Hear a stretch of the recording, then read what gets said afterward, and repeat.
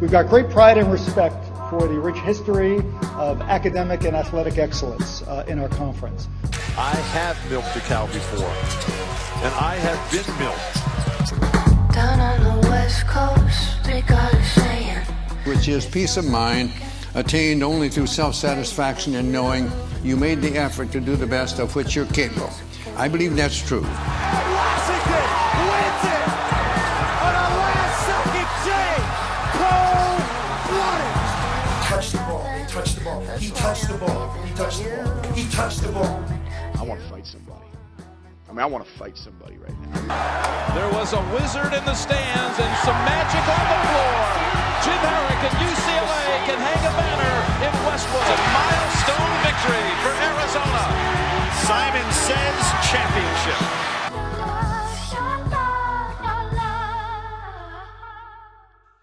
So, it's pretty amazing because less than 24 hours after a pretty emotional time for especially us Arizona fans and a real appreciation for winning the conference tournament and everything that the Pac-12 means to us, and come bracket reveal, the Pac-12 really does not mean much to anyone else.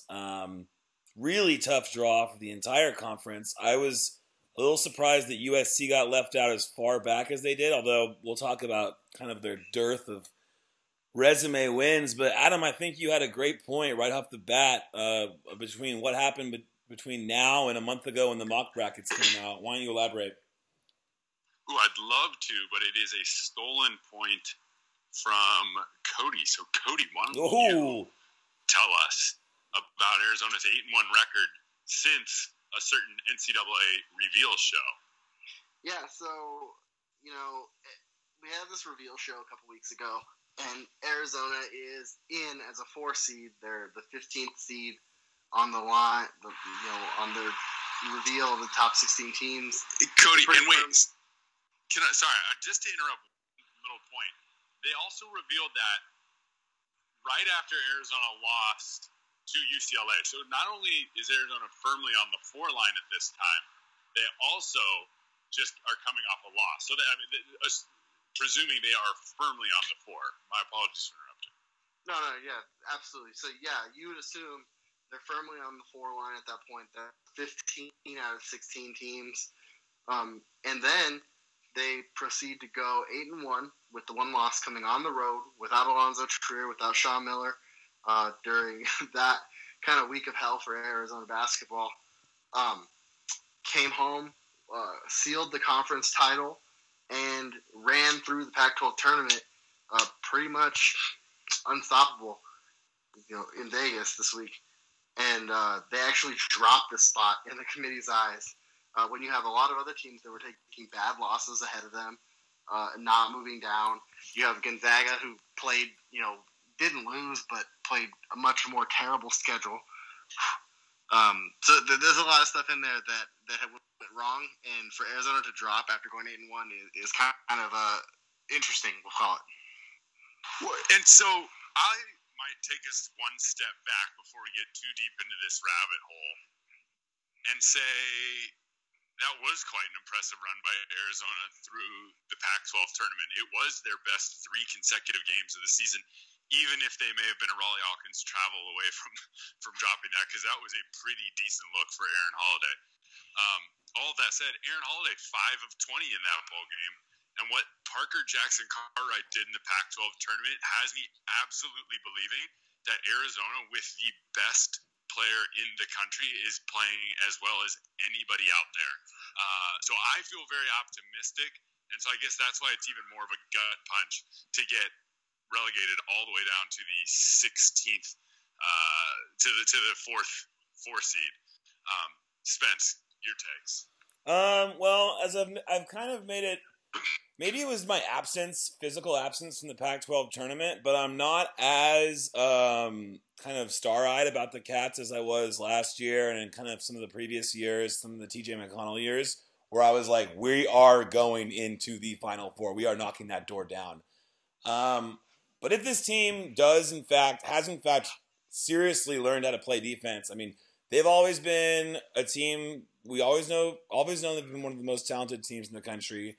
When the offense is clicking, there's not many other teams that can compete with that.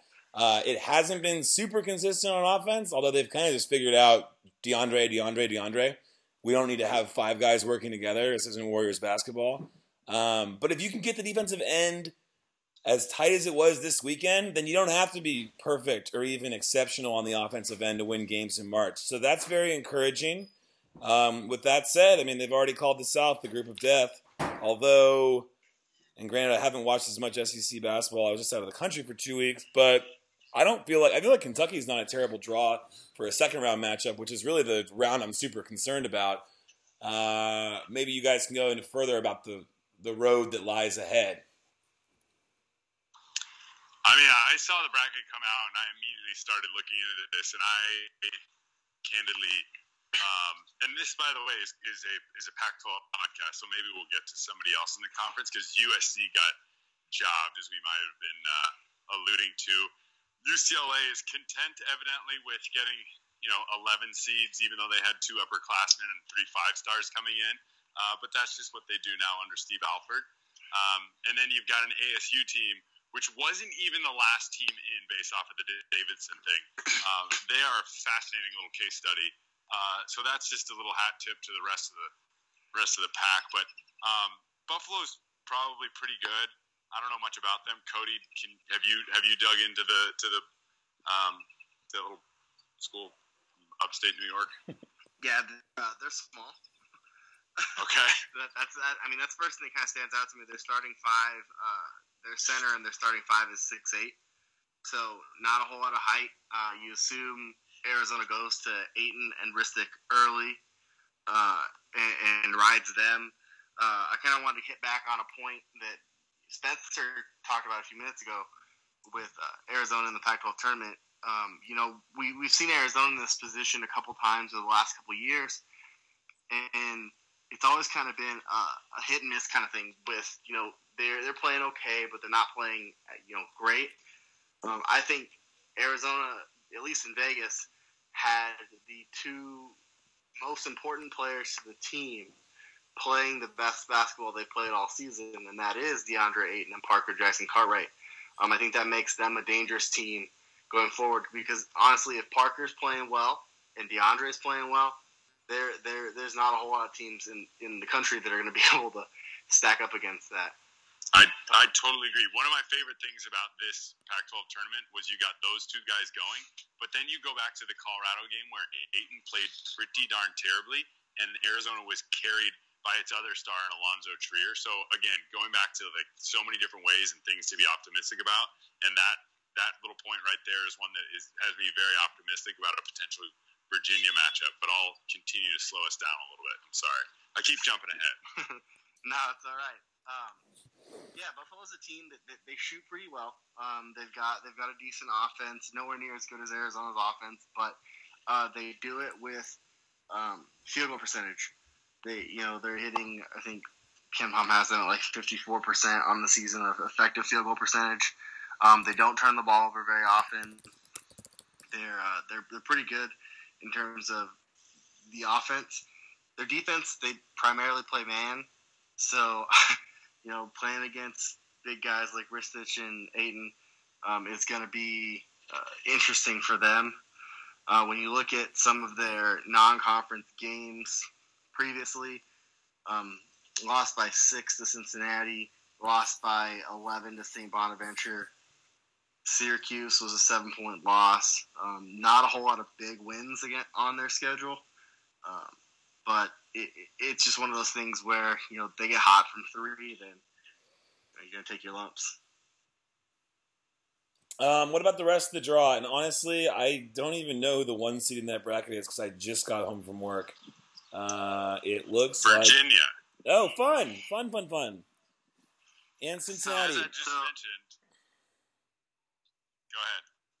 No, I was just gonna say. So a little before that, you have to remember, the first weekend is gonna be the Arizona's pod weekend with Arizona and Buffalo, and on the other side you've got Kentucky and Davidson, which is a very intriguing matchup.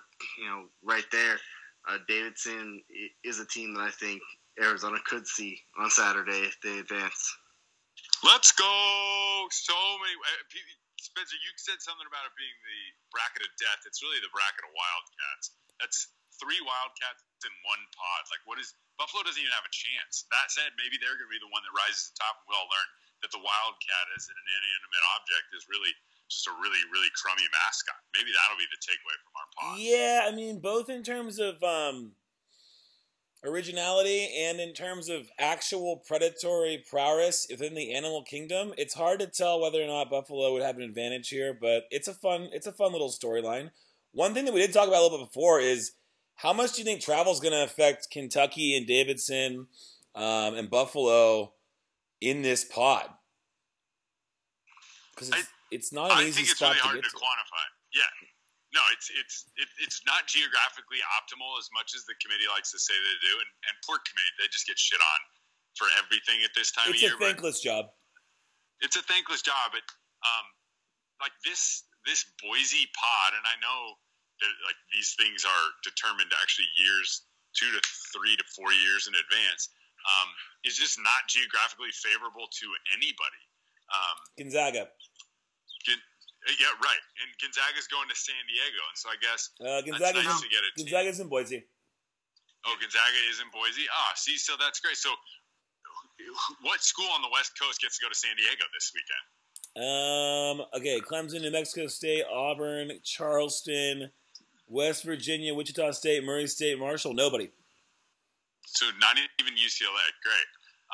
That was one of the things that I thought was really kind of broken about that pod was, Arizona could just as easily have gone to San Diego, and you want to talk about FBI conspiracy or what have you. Arizona not going to San Diego is pretty glaring when you consider that the top 4 seeds in each bracket are theoretically supposed to be protected and get the closest available location. And I think that a lot of those decisions are guided by rules that I will never bother to look up or understand. So, to answer the question from earlier, Spencer, I don't think we'll really understand how much travel affects them, because at the end of the day, the pod is set up for Arizona to advance as the highest seed in there. So it's kind of binary, right? Like, no, it didn't affect anybody, or yes, it totally affected them, or no, It didn't affect anyone because what we thought was going to happen happened. So it's really tough to say, but it's not. It doesn't help anybody. Calipari was all over SportsCenter, pretty hilariously trashing their being shipped out to Boise. He was actually really funny. I don't know how popular opinion it is, but I really like John Calipari. Let's talk about Kentucky real quick.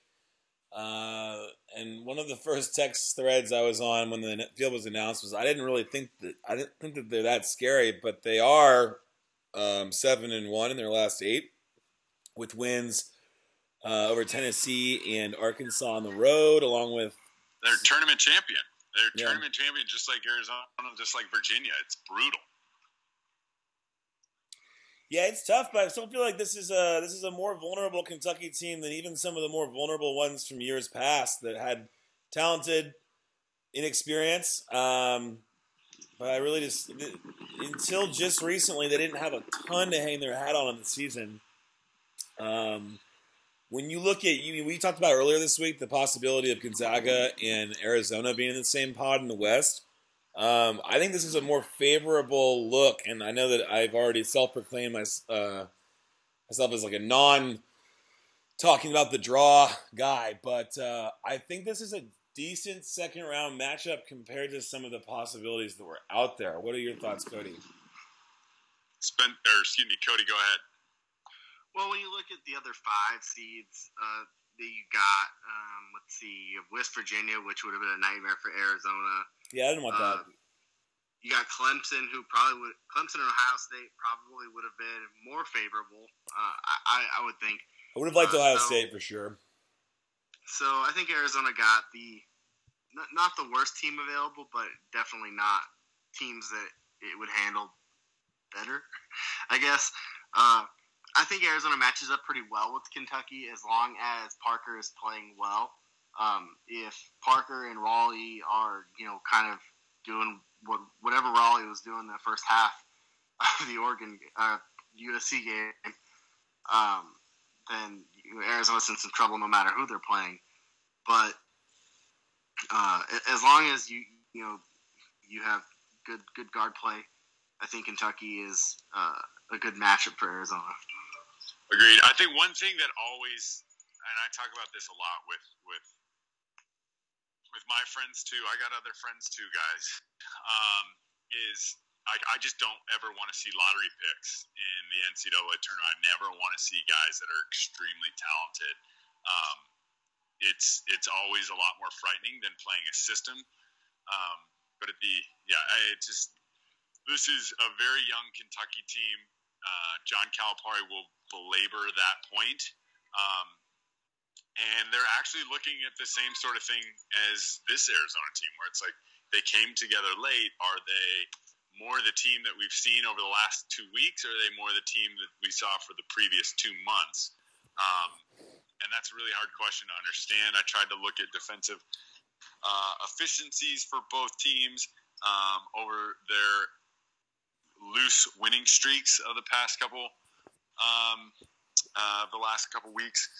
Both, as you might imagine, both came in a little bit below their season average. One thing, though, that's really interesting when you're looking at the numbers, a lot of adjustments have gone into the KenPom adjusted D. They go from a 96 defensive rating Kentucky does to about 100 or 101 in their raw defensive efficiency, which is a pretty darn big leap, which also goes to show a lot of people thought very highly, if not just the math, very highly of the SEC this year as well. So take that for what it's worth, but also should suggest that it is a pretty darn tough matchup when you consider Kentucky did just win the SEC conference tournament. And a good SEC conference for the first time in a while, deep in a competitive conference. Are you all done there, Adam? Yes. Okay, because I will butt heads with you on this one thing is that, while it's terrifying to see lottery talent, I think it's more terrifying, especially for a team with lottery talent, to play against a team with a lot of continuity. We've seen mid-majors who have a bunch of guys that have played together for 4 years kind of do a 2000, whatever that Olympics was where the U.S. lost, where teams with continuity who have played together, who really feel each other and have experience and have gone through hardships together, they can sometimes have that it factor in March because they've worked so hard for it. You talk about how young. Go ahead. I was just going to say, the best part about the NCAA tournament, kind of debating matchups and whether you want to play the cohesive unit or the individual talent or this, that, or the other, we can find an anecdote to support every possible case. Each one. Which is kind of awesome. Guard play, post play, three-point shooting, free throw shooting. There is defense. Everything you got. But this is one of my favorite ones. But real quick, before you guys continue that, I'll tell you, I'll go through the experience on this roster. I'm just going down their roster right now.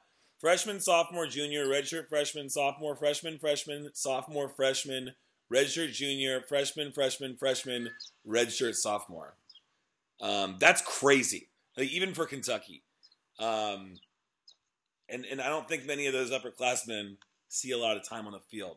So to me, that's more inspiring than it is a point of concern because all those freshmen are talented. I think they're going to be a little bit wide-eyed, and the scene might get to them a little more than a guy like Dusan and Parker, who have won 3 tournament and regular season championships and still have a big elephant in the room, which is no Final Four appearances. That is all. So if you want to take something fun and positive away of Arizona's death bracket, positivity. Let's get it. You look at Davidson and Kentucky. That's certainly a game where I think it's going to be a lot closer than everyone's kind of pegged the Arizona-Kentucky matchup. In my bracket that I filled out right afterwards, my first instinct was to go Arizona-Davidson, which I'm sure Arizona fans would love to see. Watch it be Davidson Buffalo.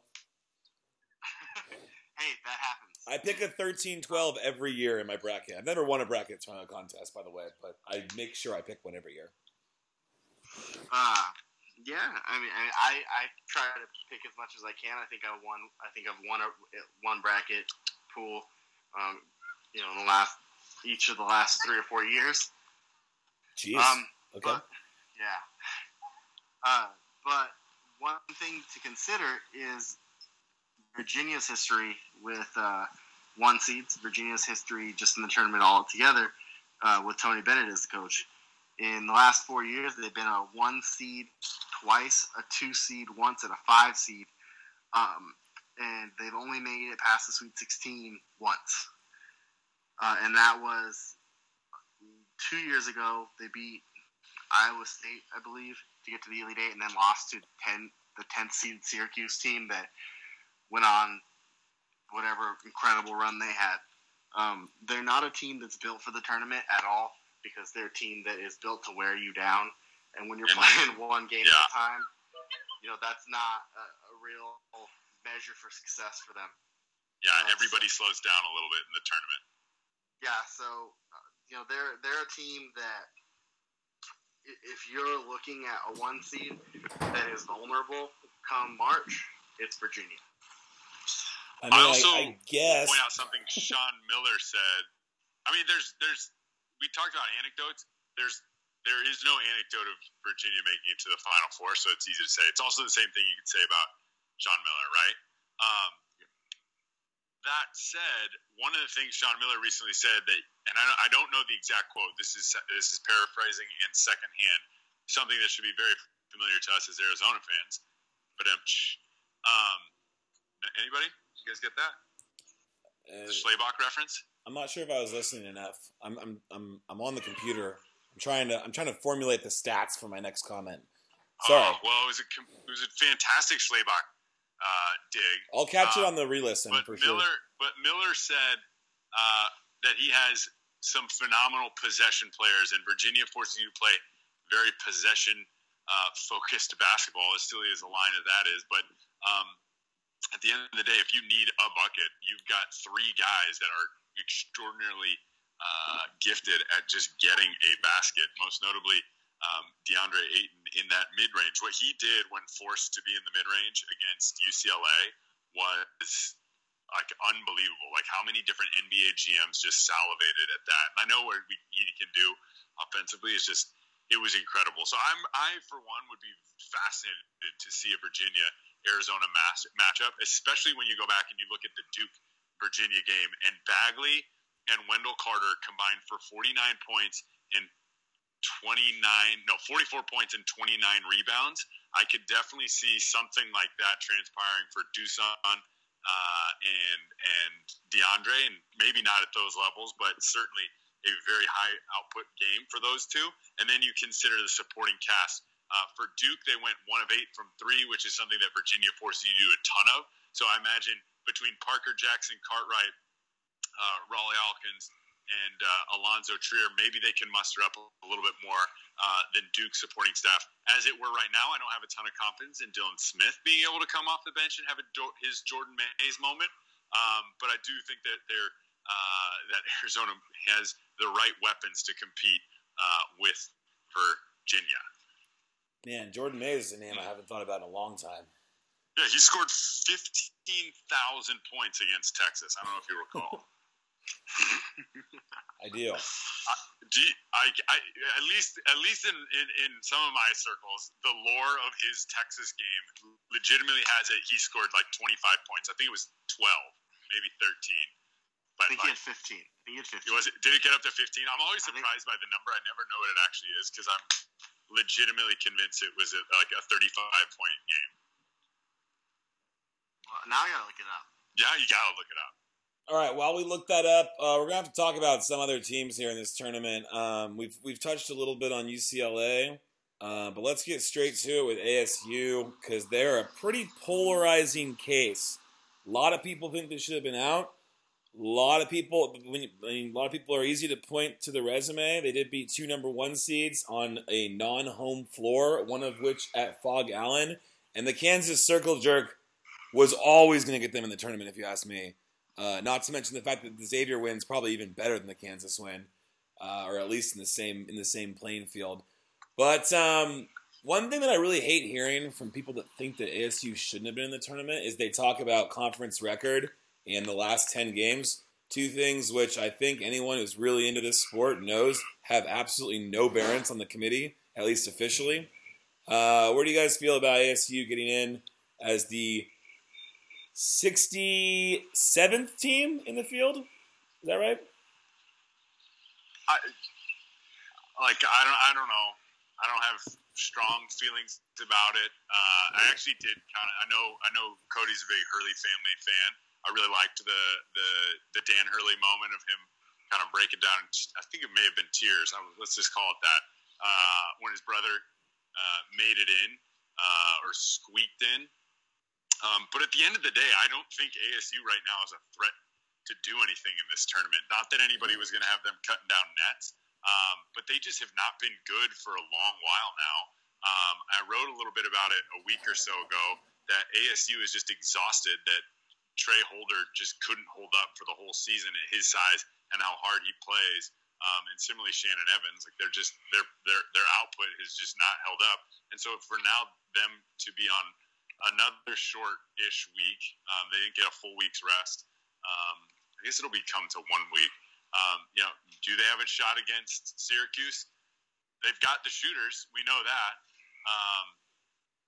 Quick aside, I have to mention this. I'm in a park, and I just saw one pigeon standing on another pigeon's head. Does that mean anything for ASU? Is there anything that we can derive from that? It was strange. It was a strange sight. I mean, it's madness. It's what? Anything can happen. The laws of balance and physics don't apply here. That's good. I like that. That's actually really well done. Anyhow, to that point, they're playing in. Sorry, can they playing in to play who? TCU. So can they beat TCU? I mean, TCU's a classic example of we know they're good. Their team has no history, so we're gonna automatically undervalue them because they're TCU and not a more prestigious name. Right. Well, we also know that Bobby Hurley's team has, I think it's one weekend sweep in his time in Tempe, and for them to win Wednesday, Friday is a tall task for him over the course of the entire season. But now the big bright lights of the NCAA tournament, I think it's even that much more difficult. If I'm an ASU fan, I'm quick to point out that he's undefeated against teams outside of the Pac-12 this year.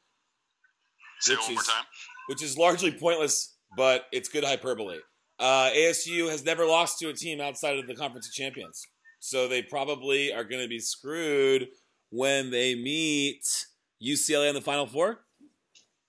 That's the only way to take it. Yeah, that's really the only way I see Arizona State getting out of I mean, we know they have talent. We know they have the ability to get hot, but there's just no reason to believe they're going to do that, even in the first game, let alone both of them.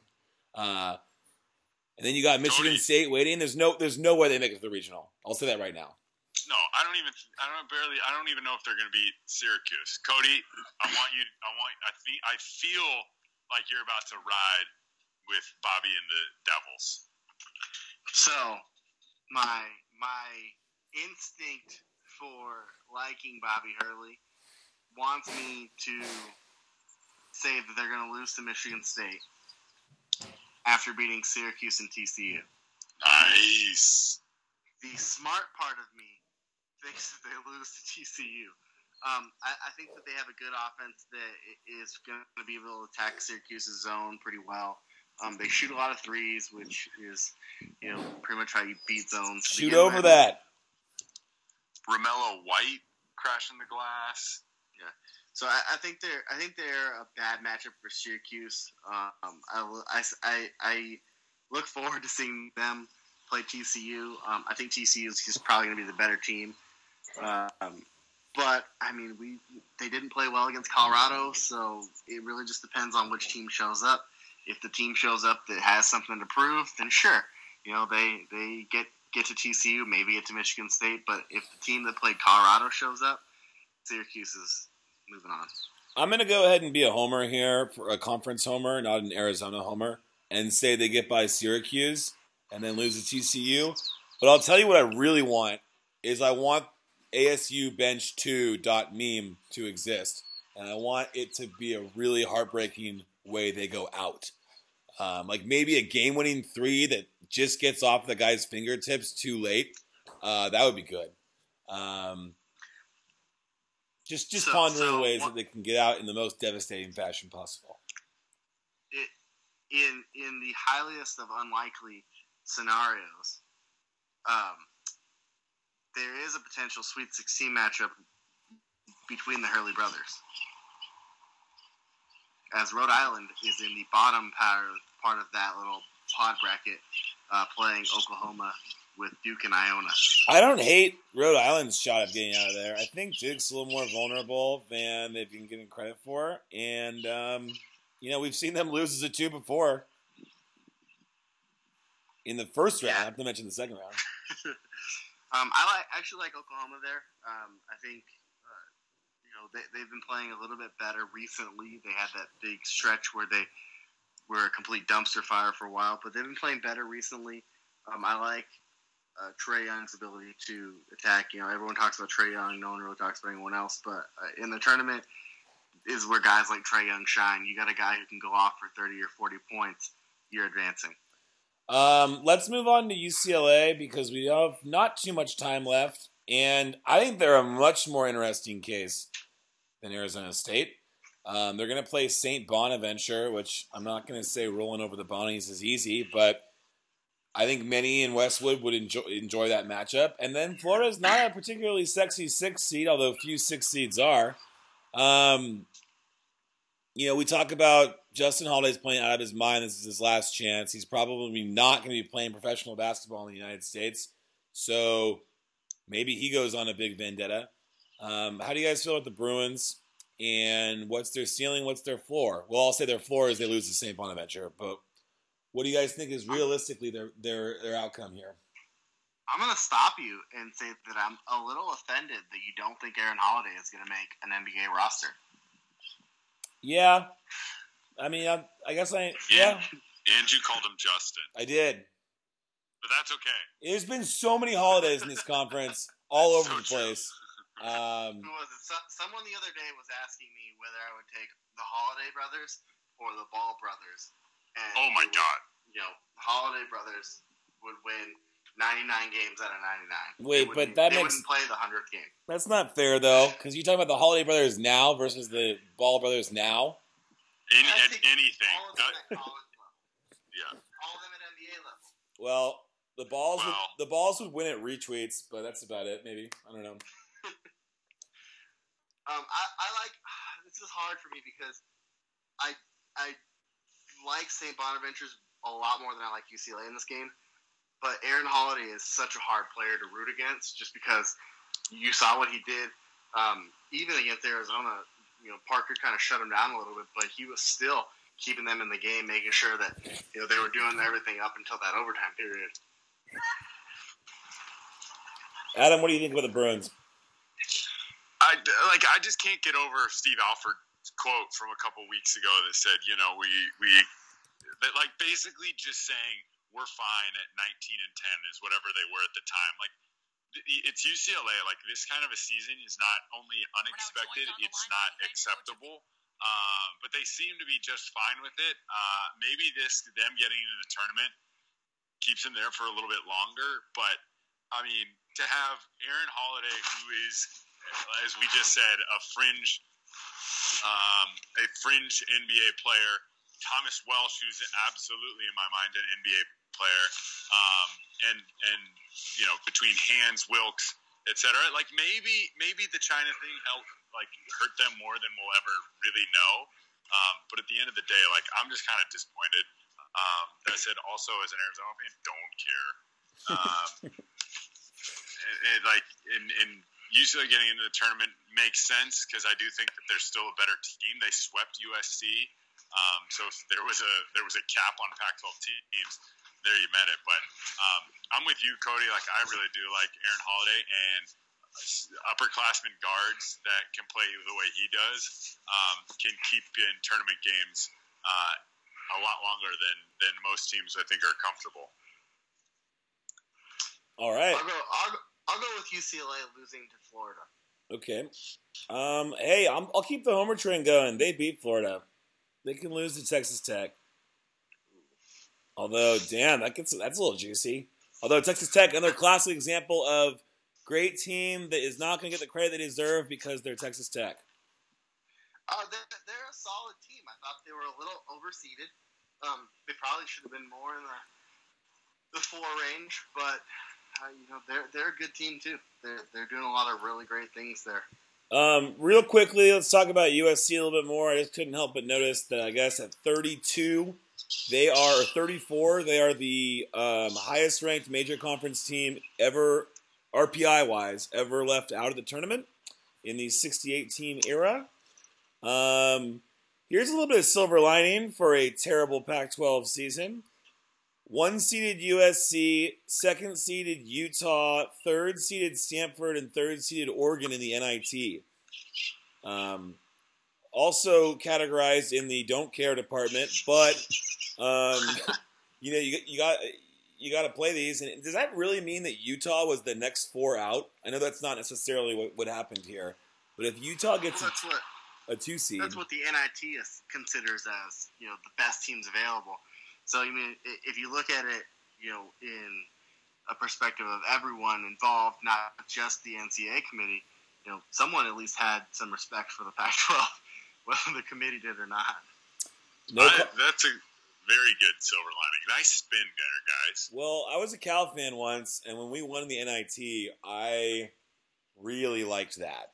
Granted, this is a big reason why I decided to go to the University of Arizona, so I wouldn't have to have that be my pinnacle. I say NIT wins often have converted to NIT success. Like within a year or two, a lot of Sweet 16s happen from teams that win the NIT. Of course, Johnny Dawkins blew up all of those metrics when he was just the master of the NIT. Yeah, I was going to say, I thought you were trying to tell me that NIT success usually leads to further NIT success. Look at Stanford. No, it usually leads to NCAA tournament success, but Johnny Dawkins just never really quite pulled that one off. Well, I imagine USC and Stanford are going to take quite the drop-off after this year. Utah and Oregon, I'm not incredibly familiar with Utah's roster, but were there any really, really great upperclassmen that were seniors there? David Collette's leaving. That's a loss. I mean, or some people, some folks on the hot take wagon think Oregon's going to be a top 5 team next year. I'm not immediately convinced, but I'm not convinced that they'll be really, really good. They got Bol and like 2 other 5 stars. Yeah, and it depends on who leaves, but they've got some nice. I mean, they're always pretty competitive. I was a little surprised they weren't more competitive this season. All right, gentlemen. They were just too inconsistent, I think. Yeah, that's a good way to put it. And again, no one. I mean, we'll end on this real quick as to why the Pac-12 is in the state that it's in, and it's really tough with the format that both college basketball and football have, where you mostly play all of your non-conference early in the season. And if you don't perform very well in that non-conference, it creates a ripple effect in the rest of the year that's really hard to dig yourself out of, especially when the one team that did perform really well now takes on a ton of bad losses. But, I mean, you kind of saw it in football this year in the Pac-12, where not a very great non-con, and it kind of just cast a shadow on that conference the rest of the season. Is that what we saw this year?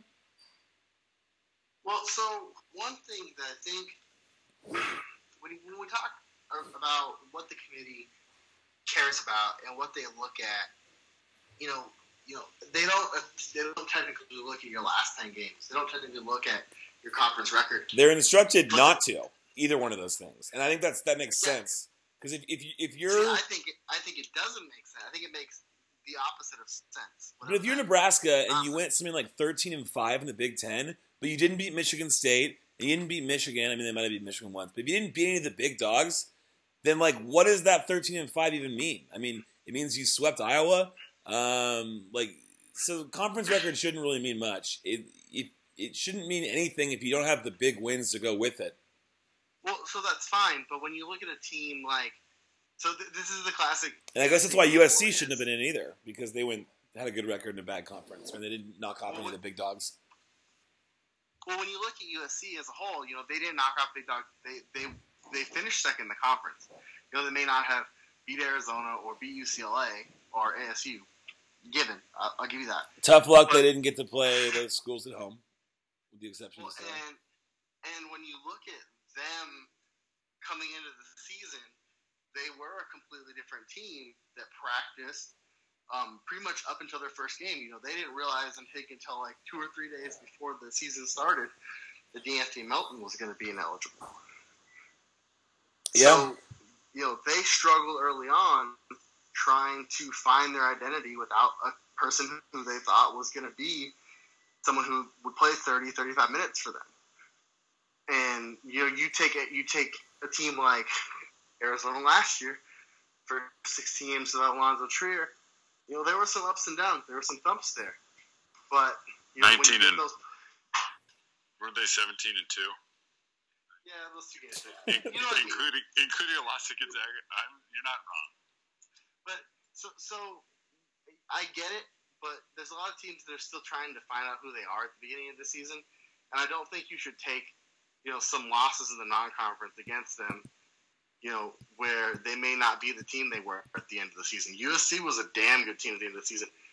And I would be willing to bet you, cold hard cash, they would beat ASU, in a 3-game series now on a neutral court. I firmly believe in Back to the Future / butterfly effect rules, but it is, for the sake of March hyperbole, let's just consider that the full court heave at Palo Alto to win the game pretty much bounced them out of the tournament. When Stanford hit a half-court shot down 2 at the buzzer. Tough draw. Last question today. How many teams are still playing basketball in the Pac-12 at this time next week? And that's kind of a trick question, but let's see what you guys got. 1. Arizona and USC. I'll go with 2. Oh, I didn't realize we were taking NIT. Trick question. All right, gentlemen. I think the Pac-12 will do well in the NIT. I don't see any reason not to. I don't think that they're as bad a conference as everyone made them out to be. Yeah, well, there is motivation issues in the NIT sometimes. But either way, let's not take this loss too hard on the conference because we do have the most glorious 4-day stretch at any point in the calendar year, sports-wise. I'll be in South Lake Tahoe spending pretty much the entire weekend in the Hard Rock Casino Sportsbook. So wish me luck. Real excited, and hopefully we'll have a pod to talk about next week with some teams still playing in the big dance, that is. I will be sitting at home, hot-taking everything from my couch. Follow Cody on Twitter. And I'm going to be in San Diego.